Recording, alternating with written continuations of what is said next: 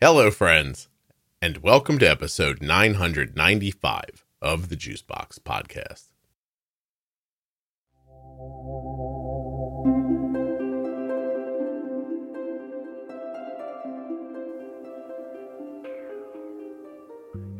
Today, you're going to hear from Mary. She's 34 years old, a type 1, and a registered nurse. She's also had 2 kidney transplants and a pancreas transplant. Hey, you're not going to want to miss this.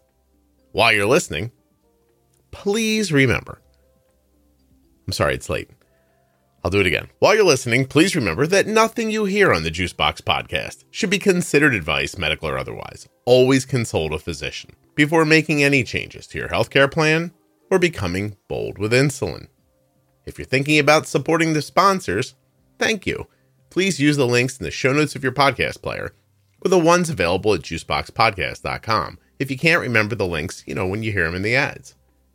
You can support me by buying your Omnipods, Dexcoms, getting your supplies from US Med, getting a Contour Next Gen meter, Gvoke HypoPen, drinking AG1, buying your sheets and clothes from CozyEarth.com, checking out touchedbytype1.org, and looking into therapy from BetterHelp. If you're looking for support, check out our private Facebook group. It's absolutely free. Juicebox Podcast Type 1 Diabetes on Facebook. It has 41,000 active members. This episode of the Juicebox Podcast is sponsored by Dexcom. Dexcom, of course, makes the Dexcom G6 and Dexcom G7 continuous glucose monitoring systems. You can learn more, get your benefits checked, or get started at my link. Today's podcast is also sponsored by Omnipod. Now, Omnipod makes the Omnipod 5 and Omnipod Dash. These are both terrific tubeless pumps. You're going to go check them out and decide which one's for you. Omnipod.com/juicebox. Use my link, get yourself all set up. I mean, the nuts, what do they say? What's that saying? Soup to nuts? Everything you need, soup to nuts. What does that mean? Soup to nuts. Oh, I'll look it up and tell you in the ad later. Anyway, omnipod.com/juicebox. Check out the Omnipod 5 and the Omnipod Dash. Soup to nuts. What could that mean? It's got to be something about how we'll figure it out. Hi, I'm Mary. I live in Oklahoma City. I'm a registered nurse, and I've been diabetic since I was 9. Became a registered nurse when I was 24. What else do I need to say? How old are you now? 34. Oh my goodness. Yeah. It's almost over, Mary. Yeah, I've way past the halfway mark. What kind of nursing do you do? I've been all over the place. Right now, I'm actually into corporate nursing. I got into the administrative side, more dealing with executive and explaining to them, this is what the nurses need, kind of being liaison to helping improve what the nurses need are in the hospital, which has been really neat. I've only been doing that for 2 years, but it's been really rewarding so far. Are you the lady on the TV show in the pantsuit holding the folder to her chest off in the corner? I wish, but no. Does everyone know that scene in every hospital drama? I think they do. Yeah. Mine's really less glamoring than that. But it's a lot of numbers, a lot of checking stuff, seeing what the nurses are up to, and then translating that into this is why this is going on in the hospital. Well, that's interesting. How did you make the transition to that?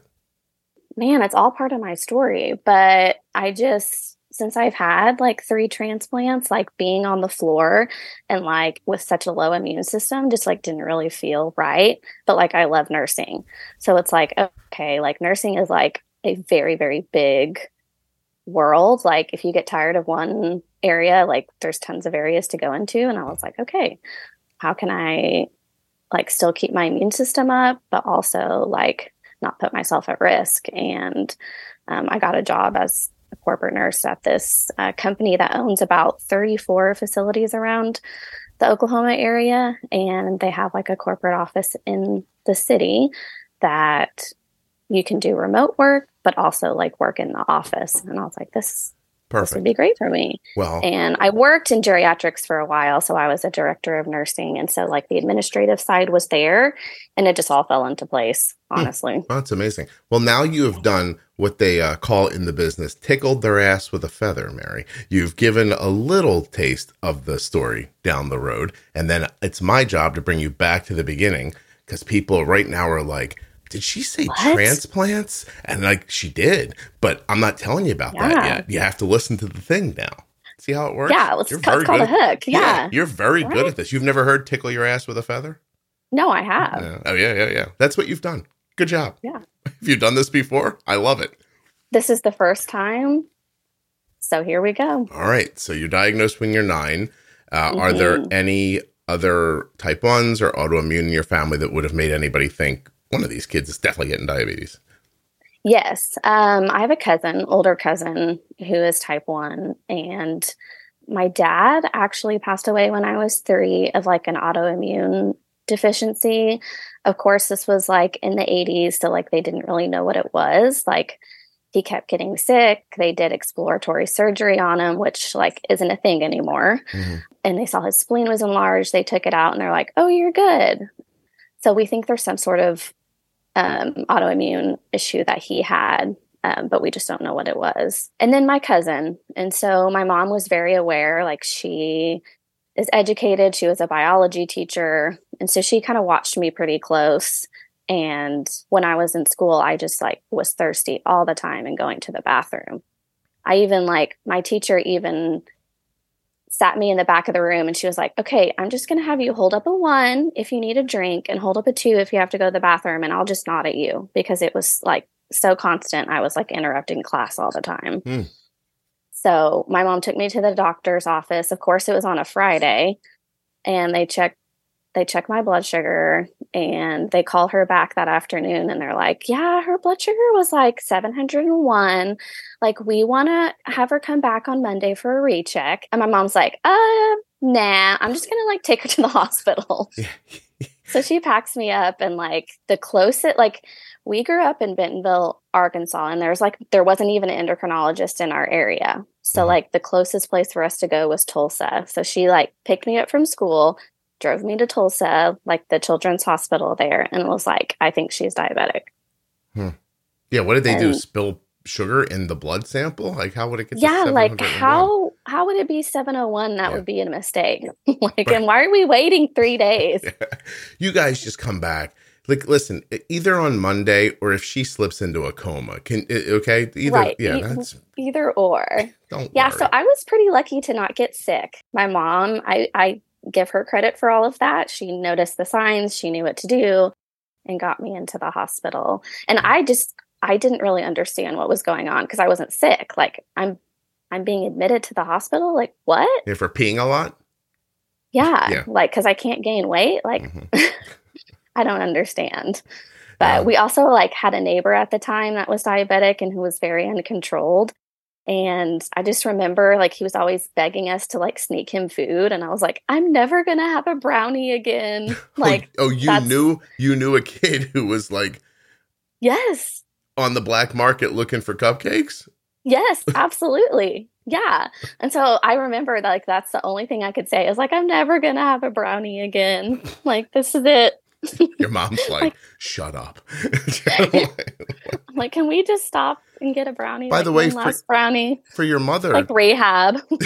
For your mother, this is only a handful of years after losing her husband too.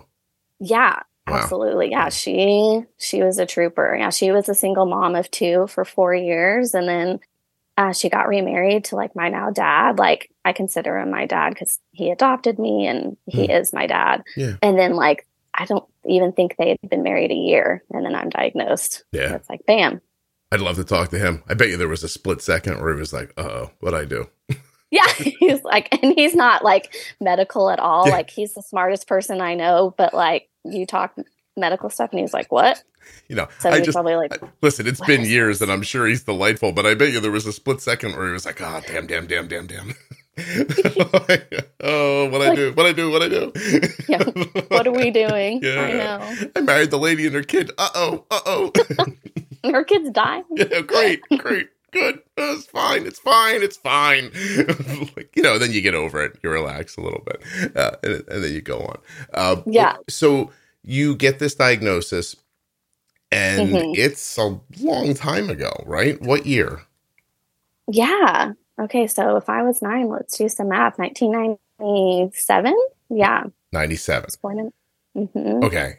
How does the management begin? Yeah. So like I said, there was no endocrinologist in our area. So like insulin pumps, like wasn't even a thing. Like I'm sure like I date myself pretty well by saying that. So we started with I had to like eat 6 times a day, like with the NPH. And that was like a really hard adjustment. Like we didn't even have like the capabilities that we do now. Yeah. Were just like not even a thing then. So like I had to eat at like 6:30, 9:30, 12:30, 3:30, 6:30, 9:30, like every day. Yeah. And you gave yourself the same amount of insulin. So like if like going to a birthday party and having pizza and cake like wasn't a thing. Like at all. I did have some great teachers in school because at 9:30, instead of like me like whipping out my own snack, like they made it to where our class got to have a snack. So like I was like the cool kid in school. They're like, yeah, we get to have goldfish because Mary is the bringer of goldfish. Yeah, no, it's true. So that was nice. But like I'm telling you, Saturday mornings or going to birthday parties, it was difficult. Like you were the person that like changed the schedule, or you were just over there sitting, like not eating what everyone else was eating. And like, thank goodness for short acting insulin coming along, because that was a game changer for all of us. Yeah, I imagine. We were like, what? Mary, hey, I think that microphone's touching something. Oh yeah, it's my hair. Mm-hmm. I expressly at the beginning told you to be careful about that. And now look where we are. 9 minutes in. You're just talking and having a good time and you forgot all about your hair. Yeah, I was just tossing my hair back and forth. I could feel you. You were like, you're catching a stride. I was like, she's really into this story. I don't want to mention this, but I keep hearing. But it's going to get really bad. Well, yeah. And it makes me mental. I don't even know another way to put it. Like I hear it. I'm like, please stop touching that microphone. I can hear myself in my head. Anyway. Okay. So, all right. So you are on the mother of all schedules. Like they are shooting insulin into you and you are eating the same things over and over again. Yes. Ugh. Jesus. Was that terrible? Does that stick with you as an adult? Yeah, it was terrible. Like the variety was just not there was no such thing as variety. Like you knew goldfish or peanut butter crackers at 9:30 and 3:30 and your breakfast, lunch and dinner were pretty the same. Like anywhere from 30 to 45 carbs was it. Like you had to make it work. So yeah. How long did that go on for? Man, I know I was in high school whenever I got an insulin pump. So at least 5 or 6 years. It was a long time. Did you stick to it? Yes. My parents were very supportive. Of course, like it was one of those situations where we didn't when I was diagnosed, I was in the honeymoon phase and I was like, oh, we got this, like A plus B equals C, right? Like that's how it works. And then like I get into like my teenage years and the hormones just like totally threw everything off. And we were like, what do we do? Like we're doing like we haven't changed anything. Her diet hasn't changed. Like I don't even have like a sweet tooth at all. Mm-hmm. And so like when my blood sugars would be like over 200, I'd be like, what did I do wrong? Like I ate exactly what I was supposed to eat. Like I was a perfectionist. Like if I took a test and got a 99, instead of being like, that was great. I'm like, well, what was the 1% I missed? Like, tell me what I missed. Yeah. So going through that was like, going through puberty was really difficult for me. We didn't have Dexcoms. We couldn't see what my blood sugars were doing. So we would go, I remember like I would dread driving to Tulsa to go to the doctor's office because I'm like, they're just going to be mad at me. Like I didn't do well. And we would go there and my parents were always super supportive. Like you're trying your best. That's all you can do. And I would leave just feeling like I failed. Like it was a test that I failed. Yeah. Well, because when your parents say you're trying your best, that's all you can do. Even as a child, that's not okay. Like, Yeah, it's still not okay. Yeah. Yeah. It's okay, buddy. No, it's not. You're supposed to say that. Yeah. My Well, parents. my son once said to me, he goes, "You're my dad. What else are you going to say?" And I was like, "Oh, he's right." Yeah, he's totally right. Yeah. But this doctor is telling me that I'm messing up, and it was difficult. Really in those words, or just that's how it felt? No, in those words. Oh, okay. I did have a great endocrinologist that was like super supportive and nice. And then he like got a promotion and moved to Texas, and we were devastated. And the one after that was just like, there's not even a word for him, just very harsh. Mm-hmm. Like, I have a son and his hemoglobin or his A1C is like 4.5. And it's like, that's not even healthy, but okay, like I'll try harder. Like, what do we do? And there wasn't really much adjustment you could do. I was going to say, was there any like suggestions after that, or just admonishment? Yeah, right. Like, we didn't leave like making any changes. And so it's like, oh, okay, like do better, but we have no suggestions for you. That's great. Like, oh, do you listen to the podcast? I do. Yeah. Does it surprise you when I use a word like admonishment, but then you realize I'm an idiot at the same time? Because it just took me by surprise. I said it and I was like, why is Mary's episode me being really thoughtful? And somebody else's episode, I'm just like a goofy moron. Like, I can't even figure myself out. I'm trying to decide. It's got to do something with people's speaking style and their voices, I think. Yeah, I was going to say, it's me. I have like a very sweet voice. You're drawing me into being thoughtful somehow. Yeah, you're welcome. Thank you. I feel like you need that sometimes. Yeah, oh no, I definitely do. Like, if too many people come on in a row where I'm just like, being zany for some reason, even when I'm editing, I'm like, I got to spread these out a little bit. Nobody wants, because I can get into like a jag, you know what I mean? Sort of like you with your goldfish. I can sort of do the same thing over and over again. And so when I sit down later to edit, I'll be like, wow, for that 10 days, I was really like somber, or I was really goofy. And then I take those episodes and I kind of pepper them around each other a little bit, so that you don't like turn the podcast on 3 times in a row and it's like, me with a seltzer bottle and a big red nose. But anyway. Yeah, that's the week someone subscribed and they're like, you know what? The guy's an idiot. I'm not doing this. Yeah. So but just now I wish you could, like, I said admonishment and a voice inside of my head went, ooh, good word. Ooh, use that one again. Save that one. And now instead of just writing it, now I'm just ruining it by bringing it up. But all right. So, well, that's a lot, isn't it? So now you've got the doctor leaves on you and you have no instruction. Do things begin to spin out of control?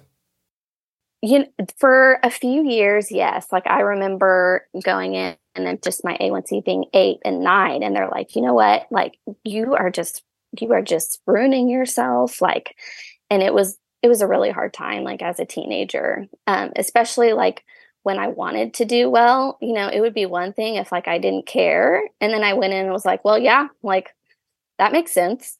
But like, for someone who tried really hard, like, I was checking my blood sugar like 8, 9, 10 times a day, like in between meals, like trying to figure out like, what is happening? Where is this going wrong? Is it the middle of the night? Like, why is my insulin not working? I got to the point where I was like, well, maybe insulin doesn't even work for me. Maybe I have something else. And then we finally got an endocrinologist like in my area who was phenomenal. And he's like, hey, like, they have these insulin pumps. I think you're a perfect candidate for it. Like, since your blood sugars are all over the place. And we were like, yeah, like, let's do it. And of course, like, the pump was life-changing for me, as I think a junior in high school is when I got it, junior or senior in high school. I got like the Medtronic, like the first Medtronic insulin pump. And I was like, wow, this is incredible. Like, where has this been my whole life? Like, imagine how different my childhood would have been if this existed. How would you like to know what your blood sugar is without poking a hole in your finger? You can with the Dexcom G6 continuous glucose monitoring system, which is available at dexcom.com/juicebox. Not only does Dexcom offer 0 finger sticks, but you can get your glucose readings right on your smart device. That's your iPhone or your Android. Don't have a phone? That's okay. You can use Dexcom's receiver. On any of these devices, you're able to set up customizable alerts and alarms, setting your optimal range so that you'll get notified when your glucose levels go too high or too low. And you can share this data with up to 10 followers. Imagine what that could look like. Your child could be at school, and their data could be available to you, your spouse, their aunt, the school nurse, anyone who you choose. My daughter's been wearing a Dexcom forever, and it helps us in multiple ways. Around meals, we're able to see if our boluses are well timed and well measured. If they aren't, we can tell by how her blood sugar reacts, and then go back the next time and make an adjustment. Without the Dexcom CGM, we're sort of flying blind, but not just at meals, also during activity and sleep. The Dexcom offers us an unprecedented level of comfort and security. Being able to see my daughter's blood sugars in real time, and not just the number, but the speed and direction, is an absolute game changer if you're using insulin. Dexcom.com/juicebox. Head over there today to see if you're eligible for a free 10-day trial of the Dexcom G6. The Dexcom is at the center of how we have been able to keep our daughter's A1C between 5.2 and 6.2 for over 7 years. We've been able to minimize variability and keep her blood sugars in a stable range because of the information that we can see with the Dexcom. These are our results and yours may vary, but using Dexcom's feedback has helped my daughter, without any food restrictions, live a more normal and healthy life. Dexcom.com/juicebox. My daughter Arden began wearing the Omnipod tubeless insulin pump on February 4th, 2009. That was 5,093 days ago. Or another way to think of it, 1,697 pods ago. At that time, she was 4 years old. Hang out with me for a moment while I tell you more about the Omnipod. Omnipod.com/juicebox. Today, Arden is 18 and still wearing Omnipod. Back then, there was one choice, just one pod. But today, you have a decision to make. Do you want the Omnipod 5, the first and only tubeless automated insulin delivery system to integrate with the Dexcom G6? Because if you do, it's available right now for people with type 1 diabetes ages 2 years and older. The Omnipod 5 is an algorithm-based pump that features Smart Adjust technology. That means that the Omnipod 5 is adjusting insulin delivery based on your customized target glucose. That's helping you to protect against high and low blood sugars, both day and night, automatically. Both the Omnipod 5 and the Omnipod Dash are waterproof. You can wear them while you're playing sports, swimming, in the shower, the bathtub, anywhere really. That kind of freedom, coupled with a tubeless pump. You understand it's not connected to anything. The controller is not connected to the pod. The pod is not connected to anything. You're wearing it on the body tubelessly. No tubing to get caught on doorknobs or anywhere else that tubing with those other insulin pumps can get caught. Omnipod.com/juicebox. That's where you go to find out more. You may be eligible for a free 30-day trial of the Omnipod Dash. You should check that out too when you get to my link, omnipod.com/juicebox. So if you're looking for an insulin pump that is tubeless, waterproof, and automated, you're looking for the Omnipod 5. If you want to do it on your own and you're not looking for the automation, Omnipod Dash. For full safety, risk information, and free trial terms and conditions, please also visit omnipod.com/juicebox.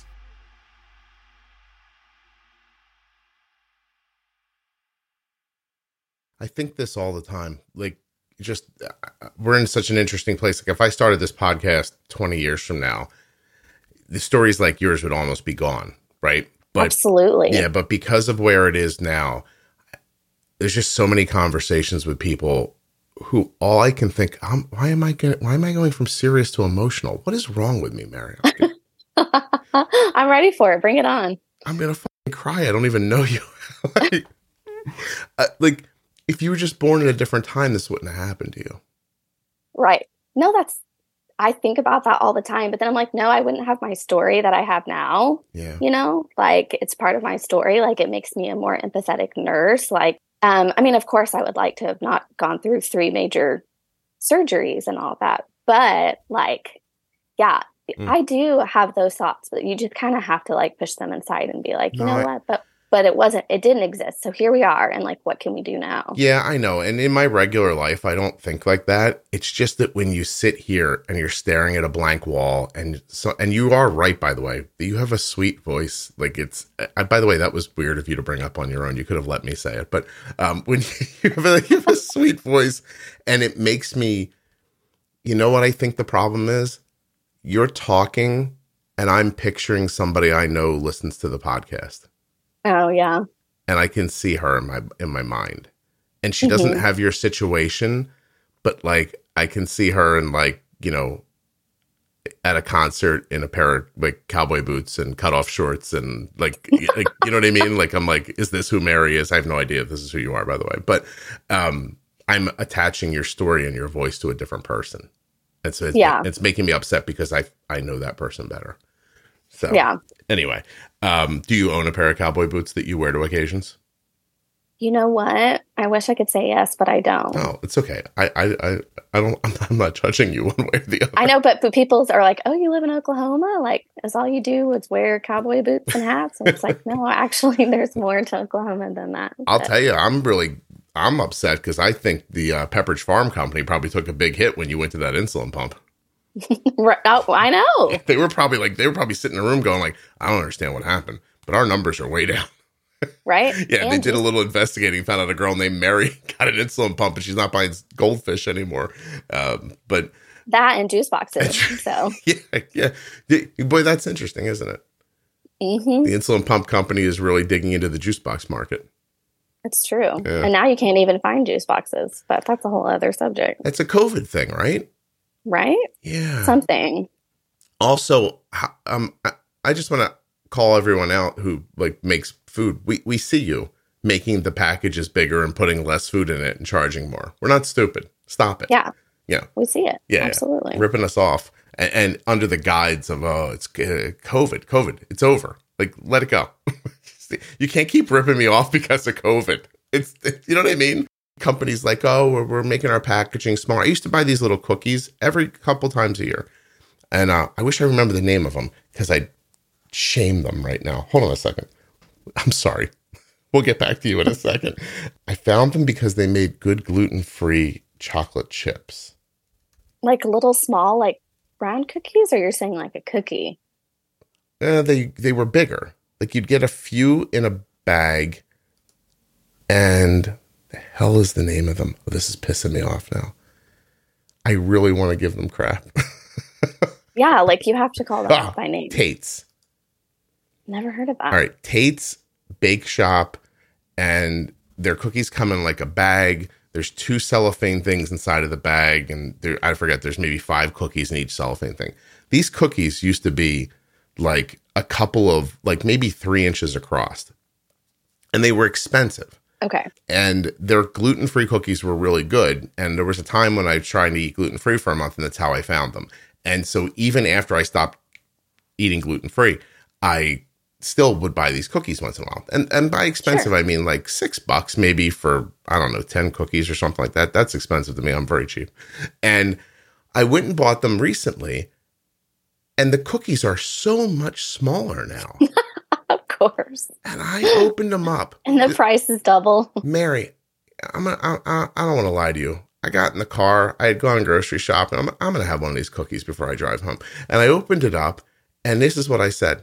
You motherfuckers. Look at that. Yeah, you did. And you threw them out the window. To myself in my car, I was like, you sons of bitches. Like, the cookies are significantly smaller now. Shame on you, Tate's. There it is. I hope it gets back to them.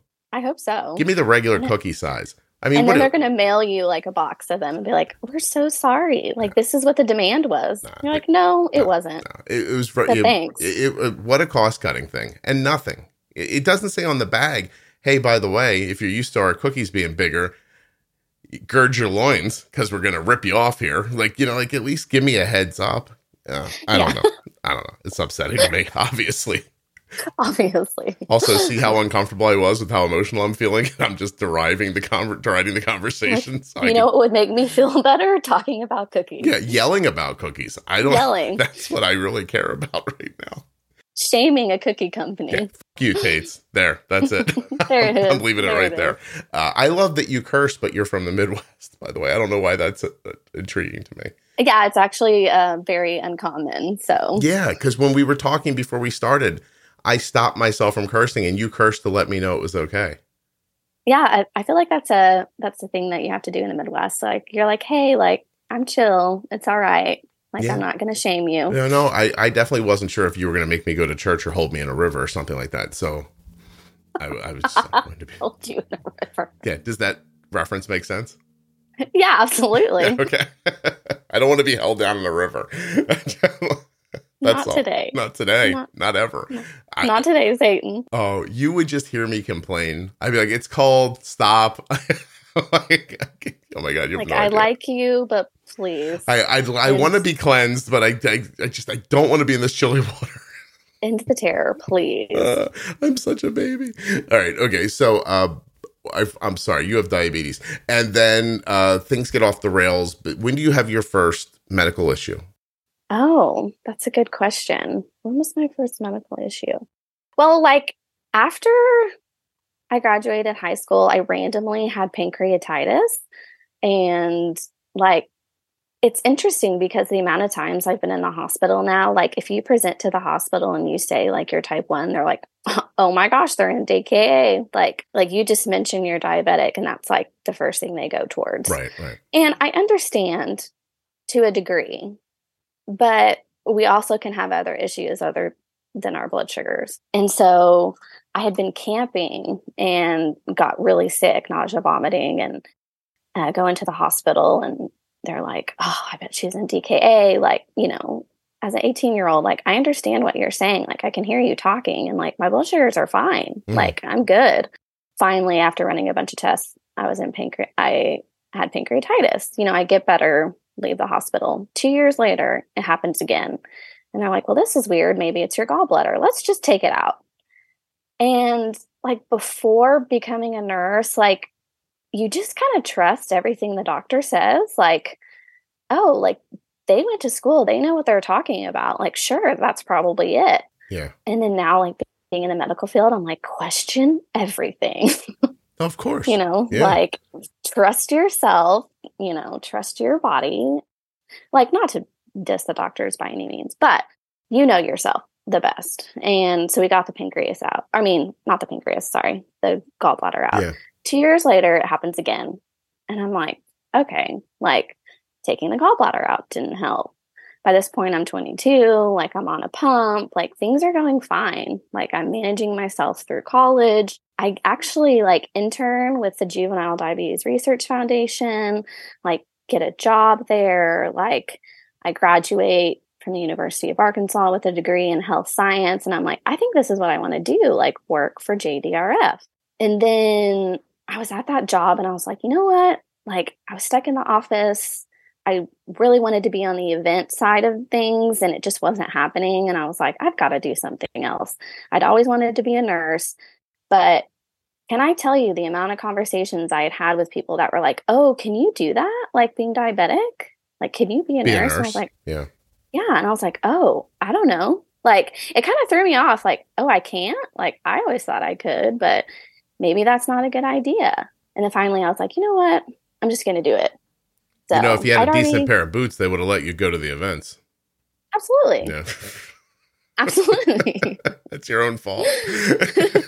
Yeah, it is. I totally take full blame. When you mention I want to be an RN, then I guess people think about like hustle and bustle and running around and not having a lot of downtime, and then and like just the crazy schedule, you know, like I think for my generation, like having consistency really helped control like your blood sugar. Okay. Like if you had a like predictable, consistent day, like it left less room for your blood sugars to, you know, go all over the place. And so like to be a nurse, like in the hospital, like would you have time to eat? Like, are you going to be able to take a break when you need to? Like, what happens if your blood sugar is going low and you're like taking care of patients? Like, I think there was just a lot of anxiety with the unknown of that. Yeah. Can I ask a different question? How aware of you at this time are you about your birth father's demise? Because very. Now people are like saying about you, hey, why don't we just start plucking organs out of her? And because I'd be like, that's what they did to my dad before he died. Like that would have hit me that way. But yeah, absolutely. And it came up a lot because, like, let me tell you, like, I could probably sit here and talk to you for hours just about my story because it's just so like wild and bizarre and unusual from the normal path. But like I even had uveitis twice, and like uveitis is like the inflammation of the middle layer of your eye. It's very uncommon, and like to have it twice is like extremely uncommon. Like the eye doctors, the ophthalmologists are like, I've actually never seen anyone have it twice, and I'm like, cool. Like I'm so glad. Like I'm an anomaly, but like, can we figure out like why this stuff is going on? Like. So between the uveitis, the pancreatitis, like I'm very, very aware that like this probably has to do with my dad. Like whatever he had, like they couldn't figure it out. And like, can we please figure it out? Like I would almost rather have like a cancer diagnosis just because it's a diagnosis. It feels right? like an answer, even if it's a bad answer. Yeah, like even if it's a bad answer. Like I have this here. Uveitis often happens to people who have autoimmune condition. This is where, yeah. So, hold on. Autoimmune conditions known to cause uveitis include, I never say this right, ankylosing spondylitis, a condition where the spine and the other areas of the body become inflamed. Any chance you have that? Not that I'm aware of. You're like, not yet. like, yeah, please don't like speak that into existence for me. Don't put that in my head. Thanks a lot. The spondylitis is, I'm going to give you more context for it. A type of arthritis that causes inflammation in the joints and ligaments of the spine. Yeah, no spine issues as of today at 34. But okay, cool. Time will tell. It's more common among men. Yeah. Mm-hmm. Yeah. Don't worry. Only 200,000 people a year have it. Yeah. I don't know if there's a statistic about getting it again, but apparently that is very rare. As the Mayo Clinic ophthalmologist told me, like I've never seen anyone have it twice. Like, oh, cool. Also, don't feel good about that 200,000 number because that's the same number for type 1 diabetes. So, you know. You might that number might be for other people, not for you and people listening to this podcast. Wow. Okay. So does it clear up on its own, the eye thing, or do they do something for it? No.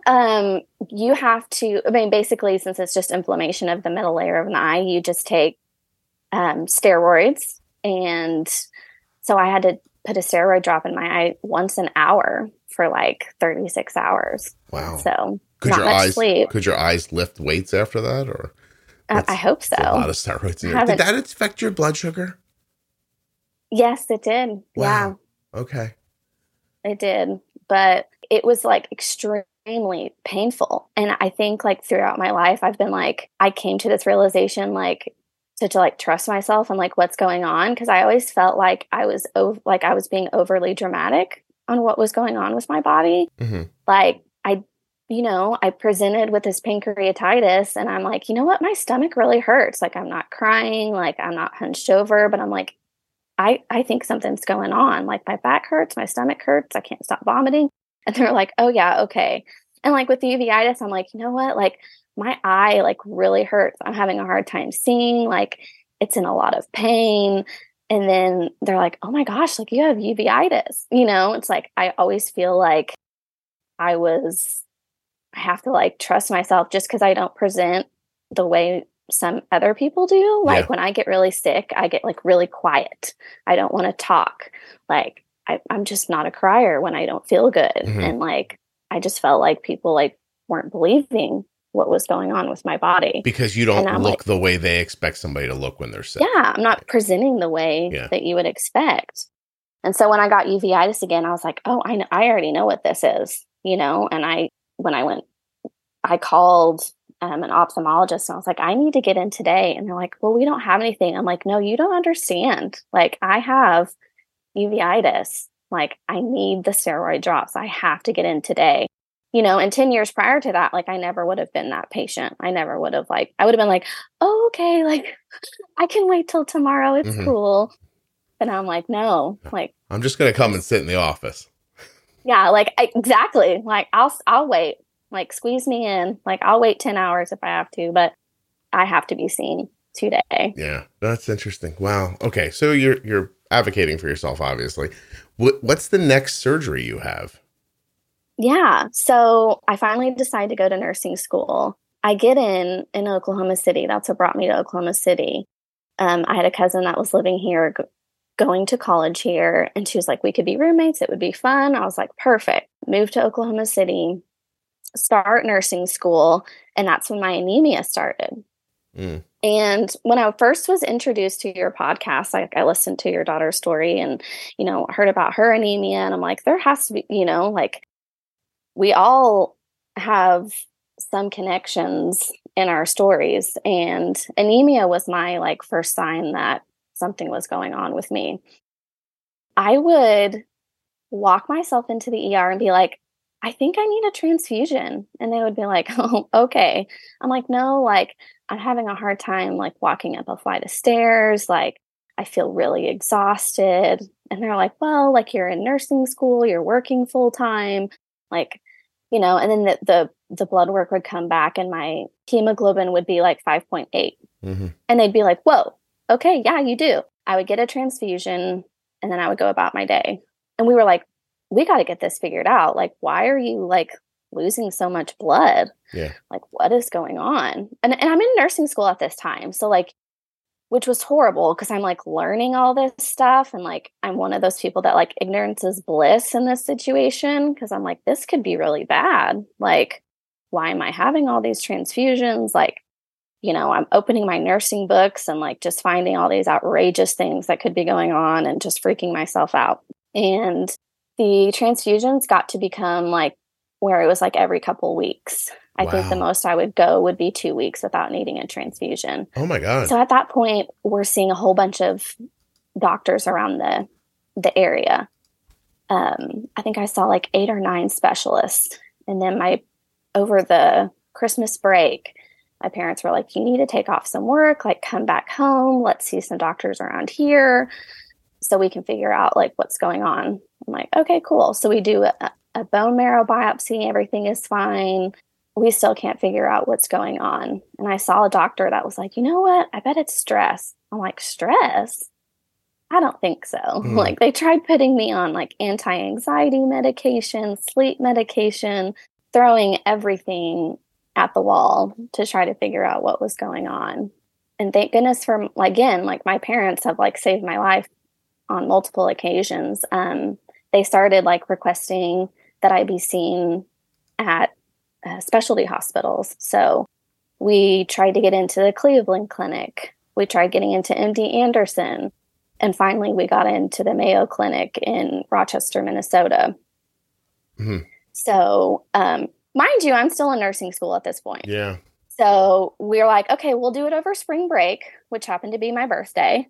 So I didn't have to take off any school or anything. And we go to the Mayo Clinic over spring break. Like, all my friends are like partying it up, like going to the beach. And I'm like, I'm going to go to the Mayo Clinic, try to figure out why, like, I keep having this anemia issue. We go to the Mayo Clinic and they do like a full body workup. And they're like, you know what? Like, we don't think you're producing enough erythropoietin, which is like the hormone that helps produce red blood cells. And we're like, okay. And they're like, you can do these like EPO shots and it should help. And we're like, okay, cool. So we do like an EPO shot, like it doesn't help. And then, like, I kid you not, on my birthday, we do this kidney biopsy. And it turns out like 2 of the 3 tissue samples were already necrotic. And they pull us in a room and they're like telling us about this biopsy. And they're like, we think you're going to need a kidney transplant. And we're like, what? Like, I'm in nursing school. I work full time as a medical assistant. Like to hear that like you need a kidney transplant, like possibly soon, like it was very vague, Yeah. was just like, I mean, that was like life altering. I mean, not to be too dramatic, but it was like, it was hard to understand. I remember for the next couple of days, we were like, what? Like, my blood work was all normal, like as far as kidney function went. Like I had my diabetes under control, like the insulin pump was so helpful. Like I was like super confused. And of course, like in my head and in my parents and my families, it's like, oh, this must have something to do with like like what happened with your dad. Like, like we know he had something autoimmune, but we just don't know what. Maybe this is it. And so I had this feeling that like, are we just putting a Band-Aid over something Much bigger? that much bigger? Yeah. And spoiler alert, we didn't find anything. So we are still, Looking. I guess, in a way, like putting Band-Aids on. Now, But let me clarify for a second for people. So so what was happening is that this hormone that you seem to be deficient in, it helps the kidney. It's something in the kidney that stimulates red blood cell production.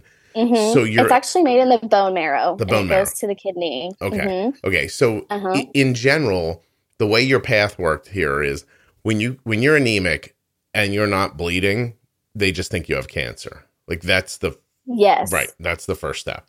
So then they rule that out, and then you dig deeper to find out that there's a problem with this hormone and the stimulation of red blood cell production, which makes sense for you being anemic. But then they dig further into that and see that the reason that's happening is because you have kidney damage. Okay. Yes.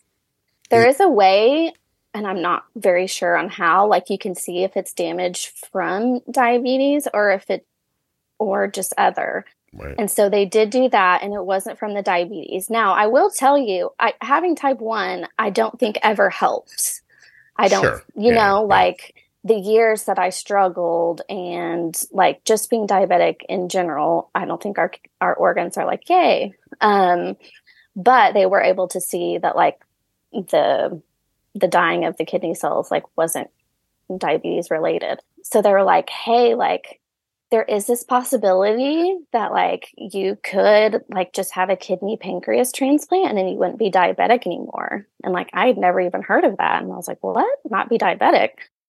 That would be cool. And they're like, yeah, you take the same medications for it, but the thing is like, you're probably going to need this transplant. So we would want to do the kidney first and then maybe come back and do the pancreas later. And it was just so overwhelming. And they were like, you know what, you can stop school. And I was like, no, I'm finishing school. So after spring break, I went home, finished nursing school, graduated, took my boards, became a nurse. And then that October, I had my first transplant. It was actually a childhood friend of mine. Like we have been friends since I was like 3. And she ended up being like a perfect match, like even over like relatives. She gave you a kidney? She absolutely did. Yeah. Uh-huh.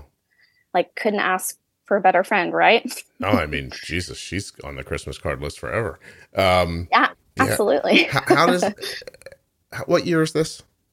This is 2015. 2015. Yeah. How do you do that? Facebook? Phone calls? Yeah. How do you go, hey, everyone, who wants to give Mary a kidney?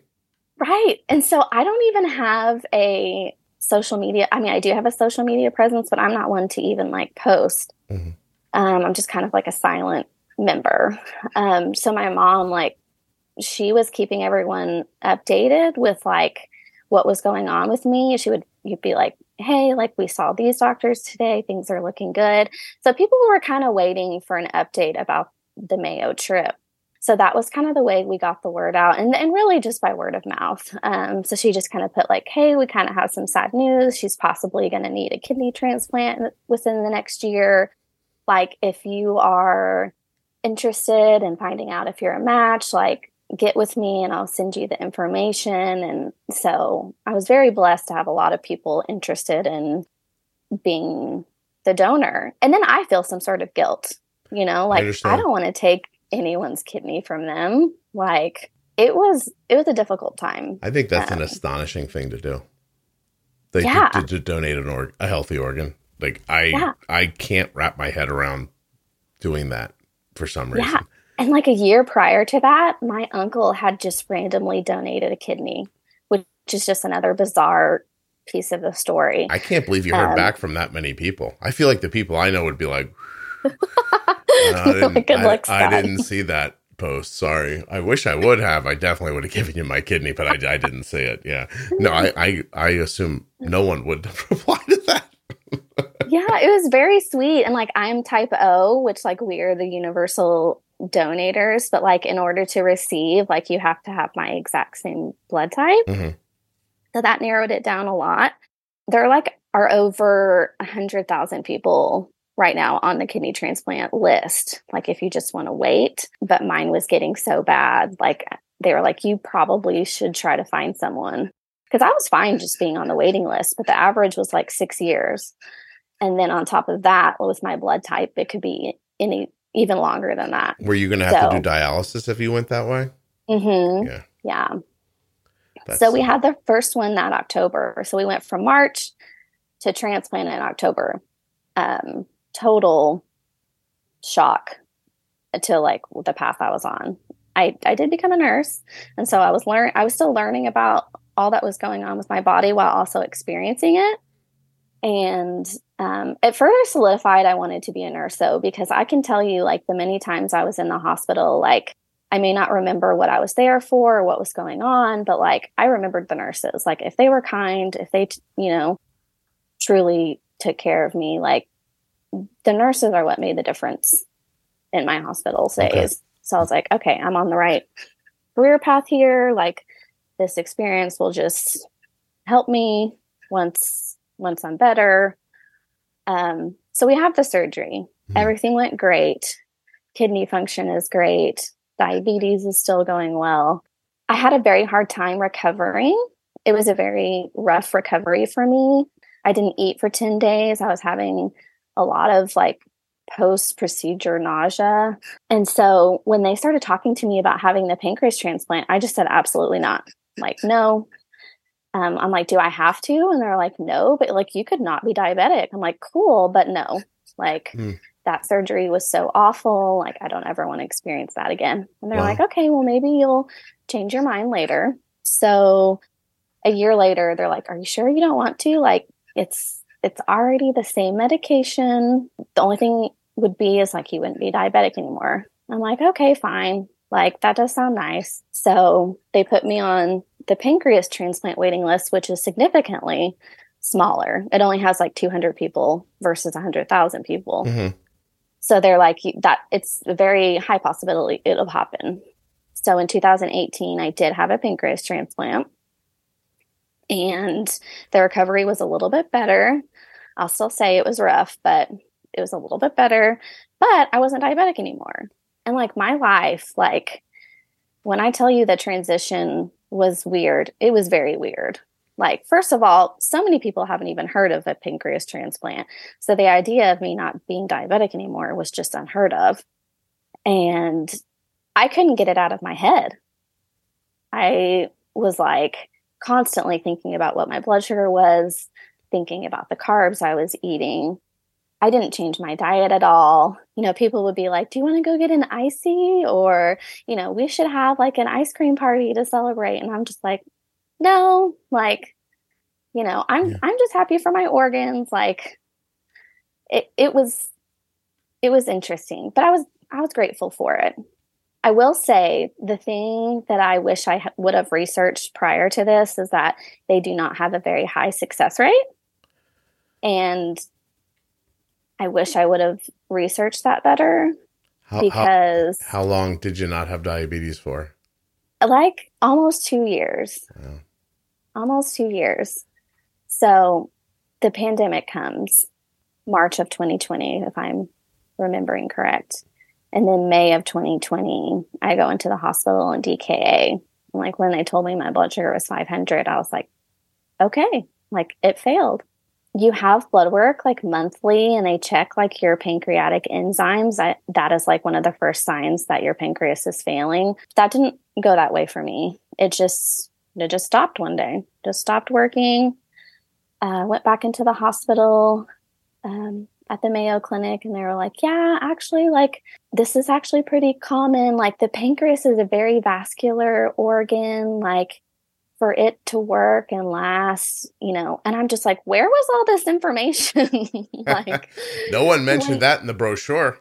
yeah, right. I'm like, oh, like maybe, and like we talked about earlier, like you can't sit there and go like, what if you Yeah, can't go back no. and like change any decisions, but Did they offer you another one, like on a like? they did, yeah, and I said no. I was like, you know what? Like, we have made so many advancements, like between the Dexcom and now, like the Tandem pump, which is what I use, like the Control IQ. I'm like, and this has been my whole life. Like, I'm not interested. Like, I'm not interested in having another one. And they're like, okay, well, if you ever change your mind, let us know. And it's been almost 3 years now, and I have no desire to go through that again. Just because I feel like I would still be checking my blood sugar, like worrying about going back into DKA. And of course, when you go into DKA, that doesn't help like your transplanted kidney at Mhm. all. So it, Not looking to tax that thing for sure. yeah, Wow. How are the anti-rejection meds? Are there a lot of them? What's the there's, process? yeah, the anti-rejection meds, I'm on 3. The biggest side effects is like GI issues. And so you really just have to like work on finding like the right dose. Like you want to make sure you're taking a high enough dose that keeps your immune system suppressed in order for that organ to like stay and be like, not try to Hmm. reject. But also like keeping those symptoms like from taking over your life. So that takes a little bit of an adjustment, but once you get them adjusted, it's fine. So you take prednisone and then you take 2 other anti-rejection medications. You take them twice a day, every 12 hours, but like that's not hard. Just I make sure you set your alarm. I have an interesting or maybe stupid question. Do you have did you have any other like autoimmune things that have kind of dissipated since your immune system is being tamped down? Like, did you have any joint pain or like any other weird? No, No, you know what I mean? no. Yeah, I know exactly what you mean. And no, I have been fortunate to not have, yeah, anything Other else things go on. arise. Yeah. I wonder if like I don't know. Like I wonder if that wouldn't have helped your father at some point too. Just Mm-hmm. kind of Oh, quell. definitely. Yeah, you know what I'm saying? My family like got a hold of like all his medical records, like hundreds and hundreds of medical records, and like I read through them, and I'm just like, man, if he had the technology that we had today, like who knows You know what they could have like figured out because I mean what they could have figured you out. said something so telling about his story. You're like they did exploratory surgery. And that really isn't a thing anymore. Like they No. don't cut you open and just poke around. No, and they did. I Yeah. remember when my family told me that, I was like, "What?" They're like, "Yeah, just like a Y, like just a line up your stomach and then like just they just open you up and they just kind of look to see what's going on." Yeah. Yeah. And There's so much more that can be done from the exterior of the body now with right. technology and imaging and better testing and everything. It's just a fascinating look inside of like just 2 generations, you know? Yeah. Oh, So, absolutely. well, Absolutely. what's the, how do you feel day to day? Well, actually stop. I'm stopping myself. I want to go back. 2 years you don't have diabetes because you have the transplant, Hmm. but you couldn't shake the feeling that you were diabetic. Yes. It just didn't go away. Hmm. So was it not relieving psychologically to have the new pancreas? No, I want to say it was. I mean, it didn't it wasn't like a daily thought. It didn't interfere to where like I wasn't enjoying not changing pump sites and changing Dexcoms and honestly, the financial relief was really nice. Like there are a lot of things to be grateful for. And I did enjoy it. But I would be lying if I said like anytime I didn't feel good, that was my first thought. Or I never got over the fact of like looking at a meal and just knowing how much insulin that would have like. Yeah, that didn't go away. No. Every meal you looked at, you're like, oh, this is like 5 units in here. Yeah. Oh, and like I said, I don't really have a sweet tooth. So like, yeah, of course, like I ate more carbs. Like when I would like go to a restaurant and have like 3 rolls instead of like 1, I'd be like, wow, like in my head being like, how much insulin this would take? Like, oh my God, I'm going to have another roll like a crazy person. Yeah, like going out of control now.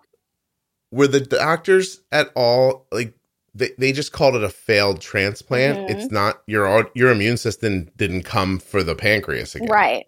Yeah. And how do they tell the difference between that? Do you know? I don't know, but I know that, and like I said, it's like another like mystery, like, like usually this shows up in the blood work. And like, there's things you can do to like prevent it from completely failing, because they do tell you that like, you're going to get these enzymes checked. And if these enzymes are elevated, then we're going to increase, your anti-rejection meds. Or because the pancreas is a very vascular organ, like you're also on blood thinners. And so it could have gotten a clot. And if there's a clot and it's not working, and so like they ran all the tests, they did the ultrasounds, like there's no clot, like, and the enzymes are still normal, yet it failed.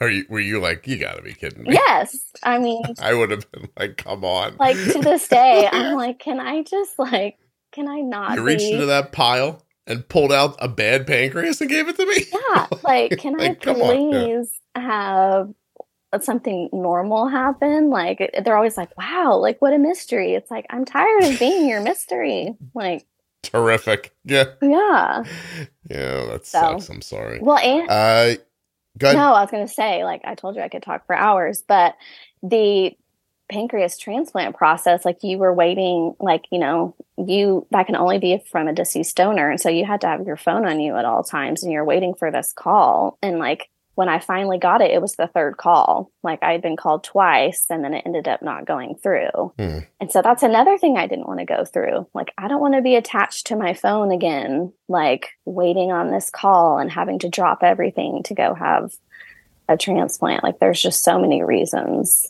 That you just did not about the process. And the outcomes that it's just not something you want to go through again. No. And I think like the technology that we have today is a huge reason for that. I mean, if this was when I was 9 and I was diagnosed, like, yeah, sign me up. But like my control is like, my last A1C was 5.2. Like I couldn't be happier with the Tandem and the Dexcom. I think it's such an interesting part of your story that you're like, it's okay. Let's not do it again. Like I think people hearing that will think that you are somehow special in the way you manage your diabetes, because you don't talk about, like, you talk about the stress and the anxiety of the transplant process, but you don't talk about the stress and anxiety of having diabetes. Whereas I think other people would hear that and think, well, there's stress and anxiety somewhere, but why are you not up? Like, why does having diabetes not bother you? Oh, yeah, that's a great question. I know. No, I'm just kidding. Yeah, I mean, you're full of them. Even like, and I do have to give like a huge shout out to even your podcast. And that's not a lie. Like, we didn't have social media when I was diagnosed. I didn't have a diabetes community. My parents did send me to diabetes camp and I cried when they left because I didn't know anyone.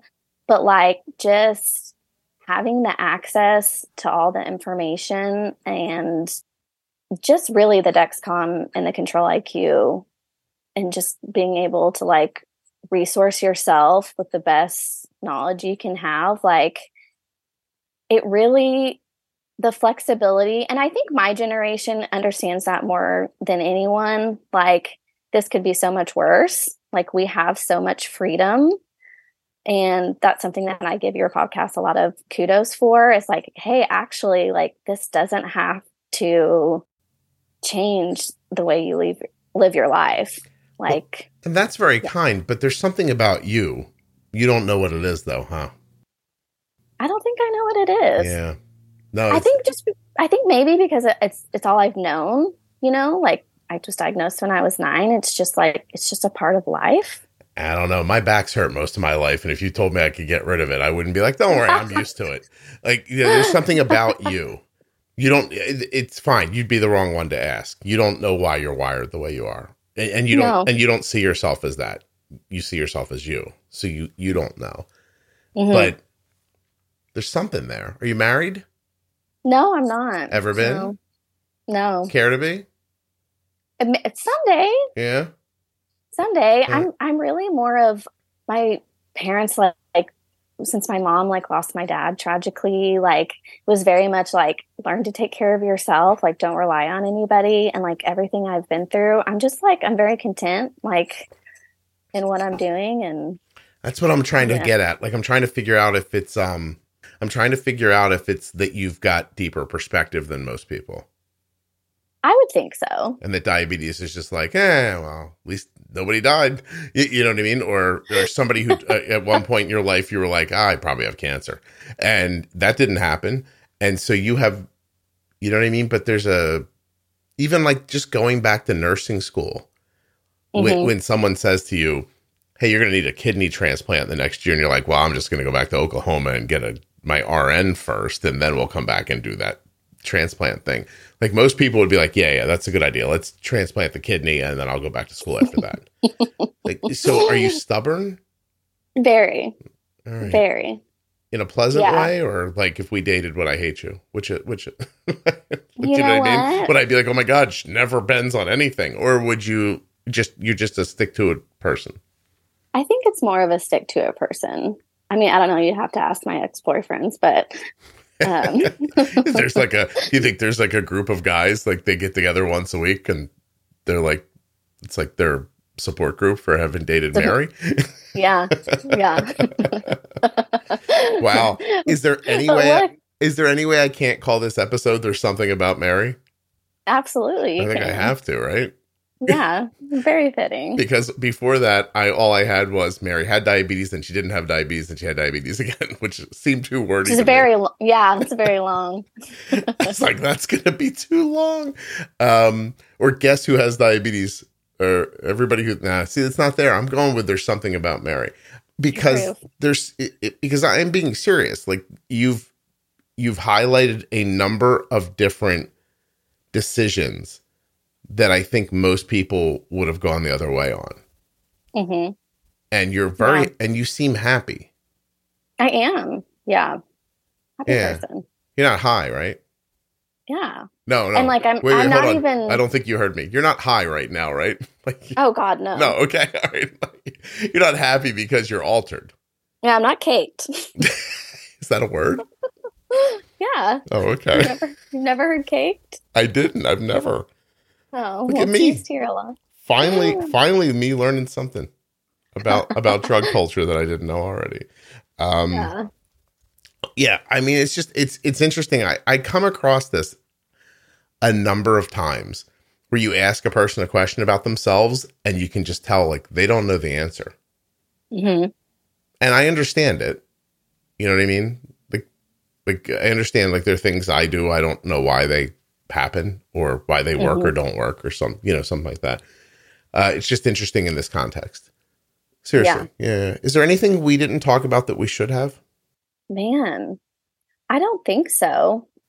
Like I said, I know we're running over time. I didn't even get to tell you that the first kidney failed and I had to go on dialysis for a year, but we don't even have to talk about that. Mary, why didn't you bring that up? Okay, hold on a second. So the friend that gave you the kidney, you don't have that one anymore? I don't. What's the process you go through to go tell that person that happened? Gosh, it was difficult because, well, the way it happened is, the pancreas, 2020 was just a really bad year for me because the pancreas failed in May and, I get back on the pump I've adjusted to that mentally. And then in July, I get dehydrated and I go to the hospital and like, I can't even make this up. Like, they forgot about me. Like, they forgot about me in the room. I get really sick. I'm left alone for 2 days. Like, my insulin pump dies. That's like a whole other episode in itself. Wait, But Mary, basically, you got abandoned in a room in a hospital and nobody knew you were I there did. and you were too sick to get help? Yeah. What the? I know. Oh my God. What state was this in? It was in Oklahoma, actually. I move immediately after that, but that's okay. So, how does that happen? Yeah, it was horrible. I went in for dehydration. I get admitted, of course. Like when you're diabetic and you've had a transplant, like staying overnight to be observed is like pretty common. Mm-hmm. And I'm fine with that. There's been like several hospitalizations, which I could go on a whole tangent about how people don't understand type 1 versus type 2. But like they would try to take my pump off of me. And I'm like, that's fine. Like you can monitor my blood sugars and the insulin. I understand. But like if you're going to take my pump off, you're going to have to give me some background insulin. Like I'm going to need some Lantus or, and they just like, there's just no comprehension of that. And like, that's something I want to work on. Like, let's educate people with type 1 because like there's just not a great understanding of it in the hospital setting. And so I lie and they're like, will you turn your pump off? I'm like, sure. And so, but I didn't. I kept it on because they weren't going to give me any background insulin. And so I let them give me like bolus insulin. And then like they just stopped coming in to check on me. And like I'm getting worse and worse. The pump dies. My cell phone dies. And so it was 2020. And so you weren't allowed to have visitors at the hospital. And so my mom would just call and check on me. And when my phone died, she was like, okay, something's wrong. So she like barges into the hospital and was like, where's my daughter? And like comes in and like, I'm almost dead. Like I almost died. Like I'm on 10 liters of oxygen. They have to like put a central line in my neck, like without even numbing it. Like, they couldn't get a line started. It was horrible. Luckily I don't remember a lot of it. I think my mind like mentally blocked it for a reason because it was so traumatic. But I remember once I started to get better, they were like, yeah, like your kidney didn't make it. And I'm like, well, that makes sense. Like your kidney didn't make it. I almost didn't make it. You're like, listen, I'm glad to be alive. So then you in the hospital, they have to find you another kidney right away? Or, no, you can't do that. That's not going to happen. You have to go on dialysis. Yeah. So it's one of those situations where it's like... It's one of those situations? Mary, nothing you've said today is one of those situations. This is very specific stuff, but go ahead. It is, yeah. So they basically just say like, it didn't completely fail, but it's like, it's on its way down. It's one of those things where it's like, hey, like you don't have to go on dialysis immediately, but like this isn't going to make it like long term. So I think for like my friend that donated the first one, like there was a little bit of understanding there because it was really truly out of my control.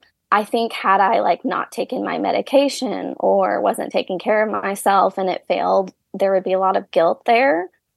But she knew like what happened with the hospital. And I think it was just a mutual understanding that like there was nothing I could do. Oh, I bet when you left her house, she went in the other room and she was like, son of a bitch. I would have been so pissed.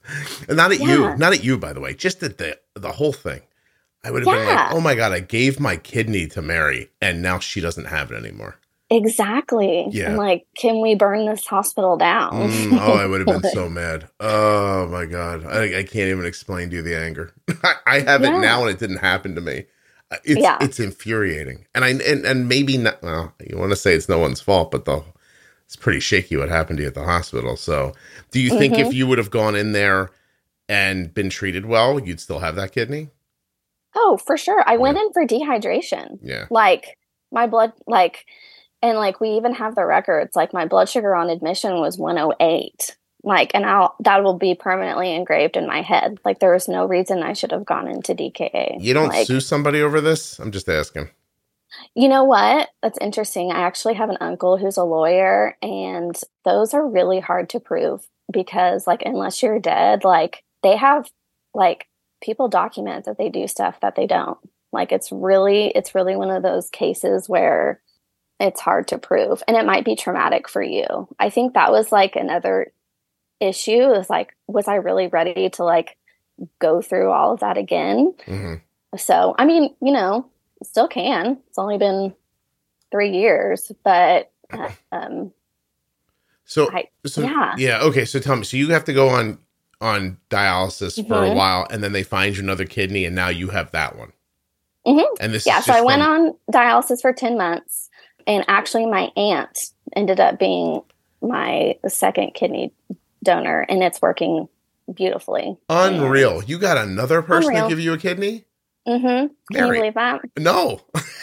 I know. No, I can't. I would have, if I was your aunt, I was like, listen. You know listen, what I mean? girl. Yeah, like, yeah. You got a lot going on. What did George Bush say that day? Fool me once, fool me can't get fooled again. Is that not true? It's one of my favorite, like somebody trying to say something and then saying it wrong. This has nothing to do with politics for me.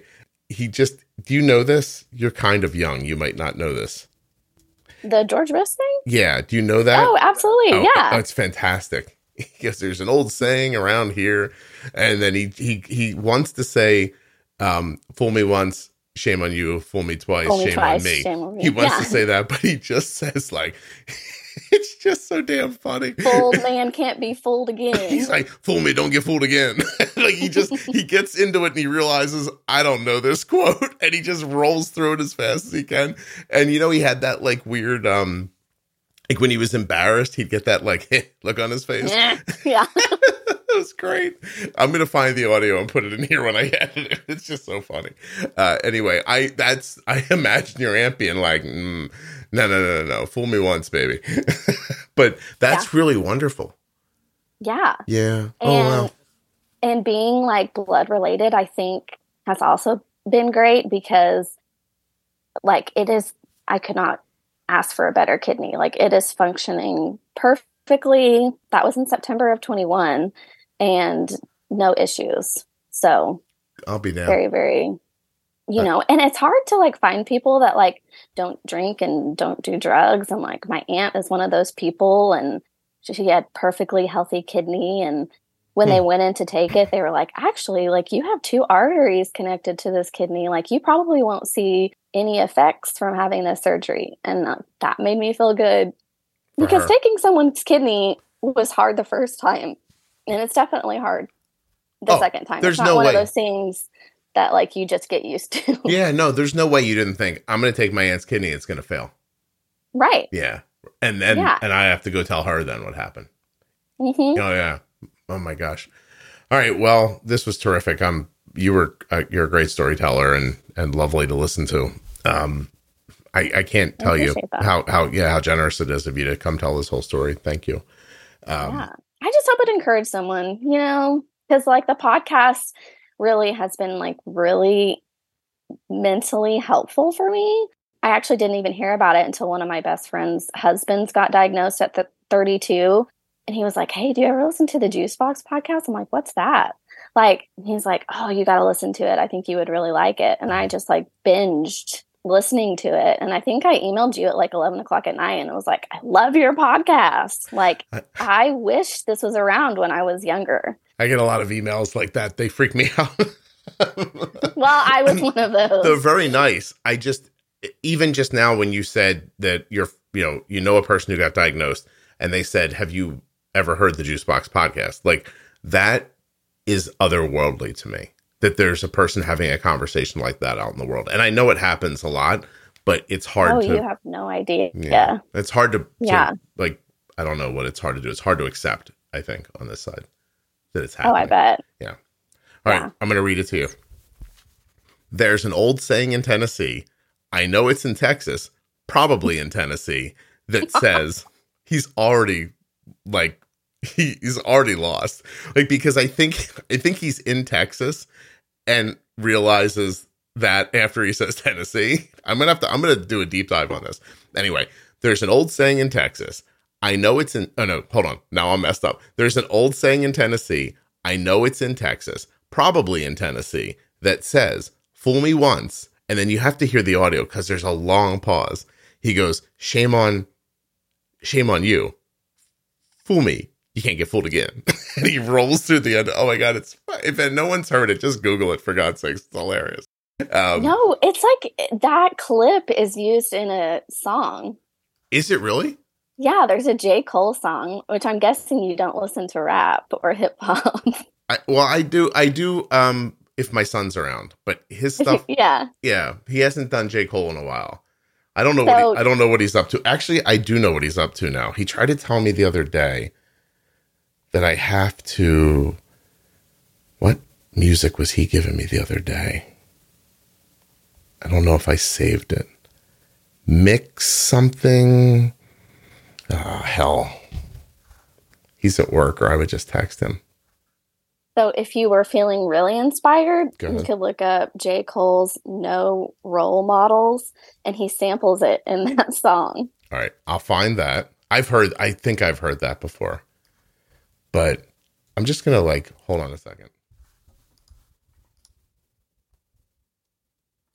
There's an old saying in Tennessee, I know it's in Texas, probably in Tennessee, that says, "Fool me once, shame on you. If fool me, we can't get fooled again." All right, that clip adds laughter to it, which is not necessary. Whoever did that, it's hilarious enough on its own. I'm going to find the clean version of it. It's just like you're watching him and you could see on his face, he's like, I don't know what I'm talking about. And I can't stop now. I can't stop now. See, it's so great when it's sampled in that song too, because I don't even think a lot of people remember that. It's one of my favorite things that's happened in my lifetime. It's just so awkward. If I was a politician, I would go, if I got in that spot, I'd stop and go, you know what? There's a saying I was going to recant to you, and for the life of me, I can't remember it right now. And I would just keep going. I don't know why you would why you would do that. I mean, he also wanted to be internet famous. Well, he is. He is for me. It's one of the best things that's happened in my lifetime, as far as I'm concerned. Top 10. No, it's wonderful. That and you tricking two people to give you a kidney. Yeah, you're welcome. I'm glad I made it in the top. No, Mary. Okay. All right. You were, again, terrific. I will, let me stop the recording and say goodbye to you. First things first. Hey, first things first, Mary, what a great interview. Thank you so much for coming on and sharing your story. I have the soup to nuts answer. I'll put that at the end. But I want to thank Dexcom for sponsoring this episode. Dexcom.com/juicebox. Head over now, get your benefits check, get started, or just look around. And Omnipod, thank you too. Omnipod 5 and Omnipod Dash. Omnipod.com/juicebox. Same thing. Go check it out. Might even be able to take a test drive of that pod. Check one out right in your house for free. Use my link. Find out more. Omnipod.com/juicebox. Links in the show notes. Links at juiceboxpodcast.com to these and all the sponsors. Okay, you ready? Soup to nuts. Pretty self-explanatory once I looked it up. And I think I was on to it at the beginning. From beginning to end, soup to nuts is an American English idiom that conveys the meaning of from beginning to end, derived from the description of a full-course dinner. Soup to nuts. I guess you used to get nuts at the end. I guess the nuts come at the end. And the soup at the beginning. So soup to nuts. Also, fun fact, the 1930s feature film starring a trio of kooky people who later became known as the Three Stooges was also called Soup to Nuts. This episode is called Something About Mary. But it was almost called Fool Me Once. Boy, it still could be. Am I about to talk myself out of the title? I have the title written down as There's Something About Mary, because Mary's terrific. There's something about her. You know what I mean? But Fool Me Once, that's the George Bush thing. I don't know. I guess I'm going to surprise myself. Thank you so much for listening. I'll be back soon with another episode of the Juicebox Podcast.